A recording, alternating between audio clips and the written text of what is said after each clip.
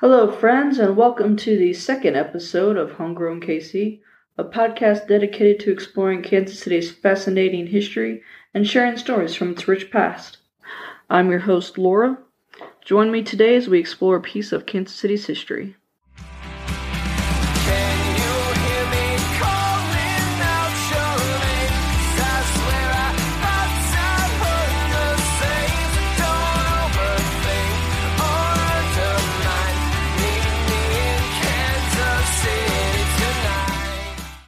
Well, my friends, as promised, today we're going to explore the history of the Kansas City Royals.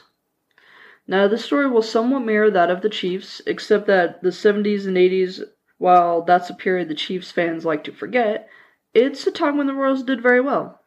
In 1969, the Major League decided to expand the franchise to create more teams.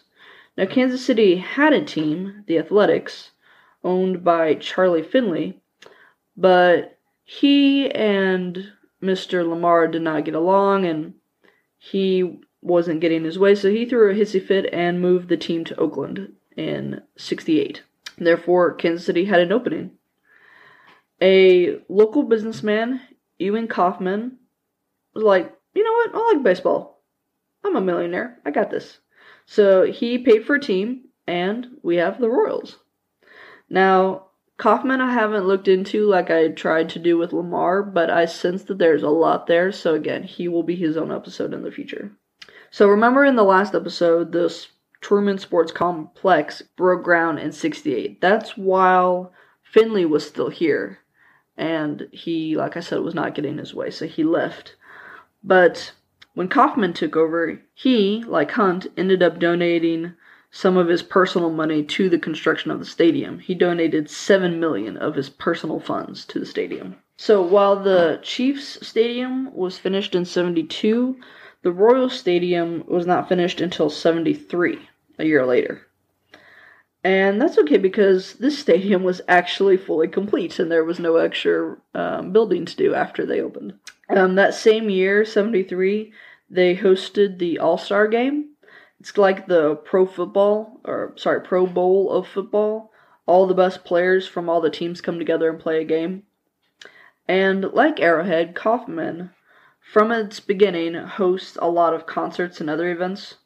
The first concert held at Kauffman. And I should mention here that the stadium was not officially named Kauffman until after Ewing Kauffman died in '93. Before that, it was just called the Royal Stadium. Anyways, the first concert was the Allman Brothers in 1974. No idea who they are, don't ask, but, I thought it should be mentioned. So as I said, the Royals actually did well in the 70s and 80s. They were second in the Western Division in '71 and had multiple division titles from '76 to '78. They won the division crown and the AL pennant in 1980, and they made the World Series playoffs 7 times in 10 years between '75 and '85. And then in '85, they actually won the World Series. So, real quick, the AL pennant, Major League Baseball, is divided into two, kind of like football. They have the American League and the National League, and the AL pennant is the championship game of the American League. So all of these wins in the 70s and 80s were due to 3 men: Frank White, who's first baseman, left fielder Hal McRae, and third baseman George Brett. They all signed with the team in '73. Well, McRae left in '78, so it might be more Frank and George. They both retired in '93. And again, that's the same year that Ewing died. His wife actually died a couple of months before him. And I think this is both sad and sweet. Ewing was posthumously elected to the Baseball Hall of Fame in 2008. And after his death, the board of directors ran the team for a short time before the board president, Mr. Glass, stepped up and bought the franchise. He still owns it, but found out yesterday, in fact, that rumors have been circulating recently that he's going to sell the team. And then yesterday I found out it's been confirmed that he is going to sell the team to a group of investors, and the lead investor is a local businessman named Sherman or Schumer, one of the two. And it's been said that he's going to sell the team due to poor health. Okay, back to the story. Who remembers the movie The Replacements with Keanu Reeves? Warner Brothers presents. We got a game to play. We play the world champions. Keanu Reeves. I wish I could say something that was classy and inspirational, but that just wouldn't be our style. And Gene Hackman. You can do this now. Come on. Come on. In a comedy for everyone who wasn't good enough. That is a hit. To get in the game. As of today, you're all professional football players. I really wanted to play you the whole trailer, y'all, but I didn't know what the rule on copyright is, so that was just a small clip. For those of you who haven't seen it, I will provide a brief summary, but you need to go and watch it immediately after this episode. Or you can pause now and go watch it. I won't be offended, just so long as you come back and finish the episode. Brief summary. A fictional football team, the Washington Centennials, go on strike because they want to be paid more. Boo-hoo. We don't get paid enough. Even the coach goes on strike. So the GM, or maybe he's the owner in the movie, hires a new coach who hires a completely new team to replace, replacements, get it? The original players while they're on strike. The first guy that the coach picks is Shane Falco, played by Keanu. He's a washed-up QB who never made it to the pros, but the coach is convinced that he's still a great player. Then he hires a whole bunch of other players, including a prisoner who gets a special release to come and play, which is kind of funny. And, well, I won't spoil anything else for you. It's an amazing movie. You should really go see it. Anyway, I know you gotta be thinking, Laura, girl, you keep bringing up the Chiefs, and now you're talking over about this delightful football movie. This is a story about a baseball team. You need to stay on task. Don't worry. Don't worry. There is a method to my madness. I mentioned the movie as a reference point for this next episode in Royals history. The Players' Strike of 1994. Alright, so here's how it went down. The MLBPA, so to spell that out, the Major League of Baseball Players Association, and multiple team owners get into it over, wait for it, you guessed it, money! The Players Association wanted their members to get paid more, and the owners didn't want that. They wanted to keep their money. The owners actually wanted a salary cap and for the players' benefits to come out of their own revenue rather than the owner's cut. It all came to a head August 11th, 1994. So, hey, you guys remember the movie Space Jam, right? I know all my 90s babies do. Laura, stay on task. I am. Don't worry. The movie starts with Michael Jordan retiring from basketball to play pro baseball, right? Well, this happened in real life. In 1994. He played for the minors that year. So, his baseball career actually tanked because of the strike. That's it. He played 1 year in the minors, and he never made it to the majors. The strike ended up lasting 7.5 months. It didn't end, and there's air quotes here, end, until a judge ordered it on April 21st, 1995. Baseball season, once you include the training camp, runs from February to October.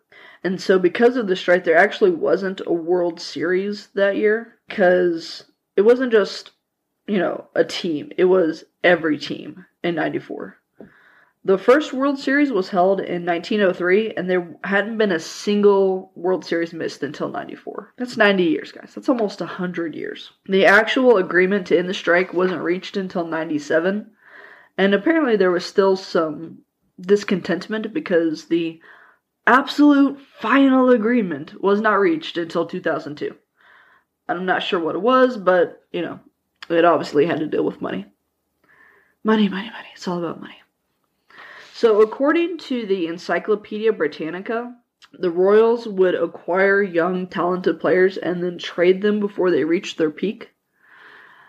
While I am an avid Chiefs fan and watch in most, maybe not every single game, but most games, I very rarely watch a Royals game. I love baseball. I played softball as a child, but I would rather go to a Royals game than watch it on TV.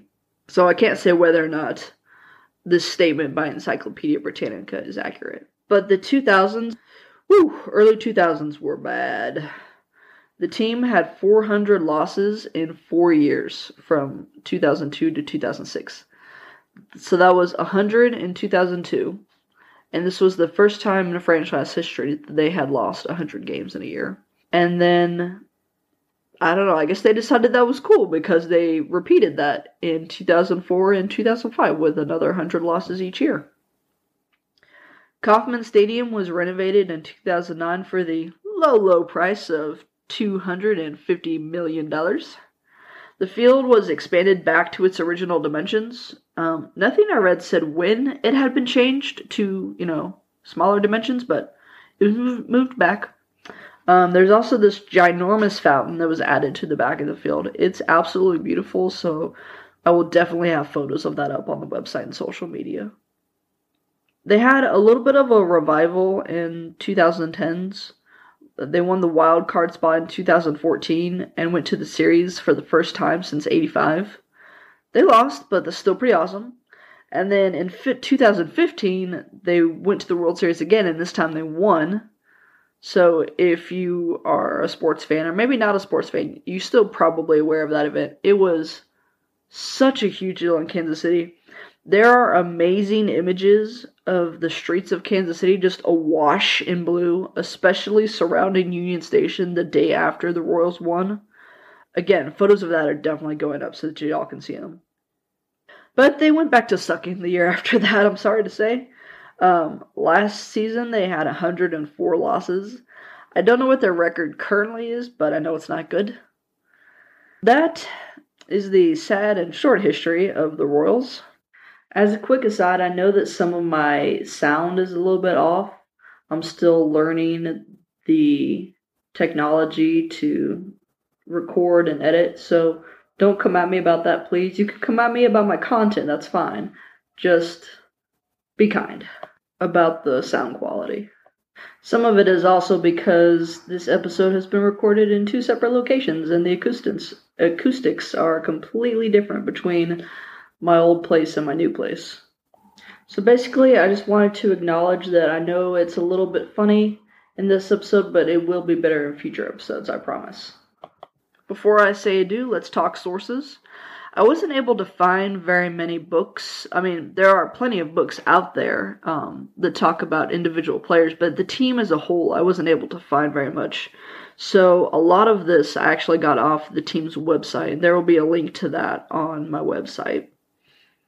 Thank you for joining me today. If you enjoyed this podcast, please tell a friend, rate and review me on iTunes.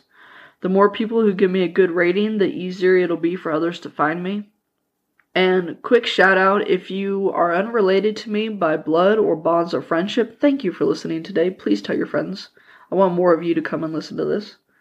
You can find me online at homegrownkc.wordpress.com. My email is homegrownkcpodcast@gmail.com, and I'm all over social media as homegrownkc. A thanks goes out to my sister-in-law Sarah McCombs, who created my logo, and another thanks goes out to the Dear Misses for use of their song Kansas City as the intro and outro music of this show. And last but not least, thank you to Libraries who helped me do my research. Bye-bye!